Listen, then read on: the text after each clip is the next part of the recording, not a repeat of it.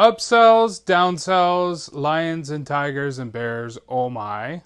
These are a few of my favorite things. My name is the Lord Nelly, and I am here to talk to you about the sales funnel, upsell, and downsell sequence. Now, if you don't have enough traffic going to your landing page, which is basically a website your potential customers land on, until you have enough of this coming to your website, the other stuff that you have to fool around with is not as relevant until you get the initial offer. What you can do with this is, instead of making a sale, you can ask for an email. And inside the email, sell your offers. Or, let's say you have your customers in your email list already, and now you're sending them to an offer from an email. So you're saying, click on this link, go buy my stuff. Let's say this is a checkout.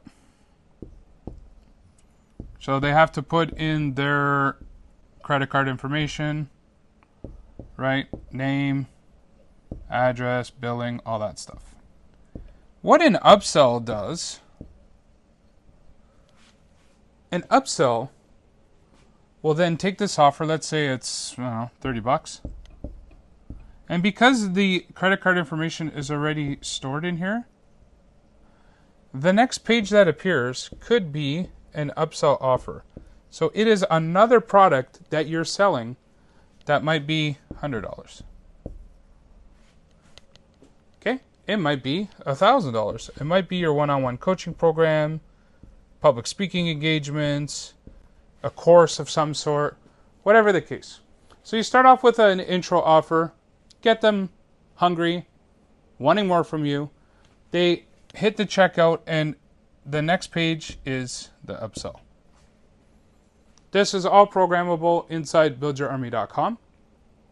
Automated sales funnel and website builder and email marketing system, all in one, with domain hosting and website hosting and all of the automation your hearts can desire.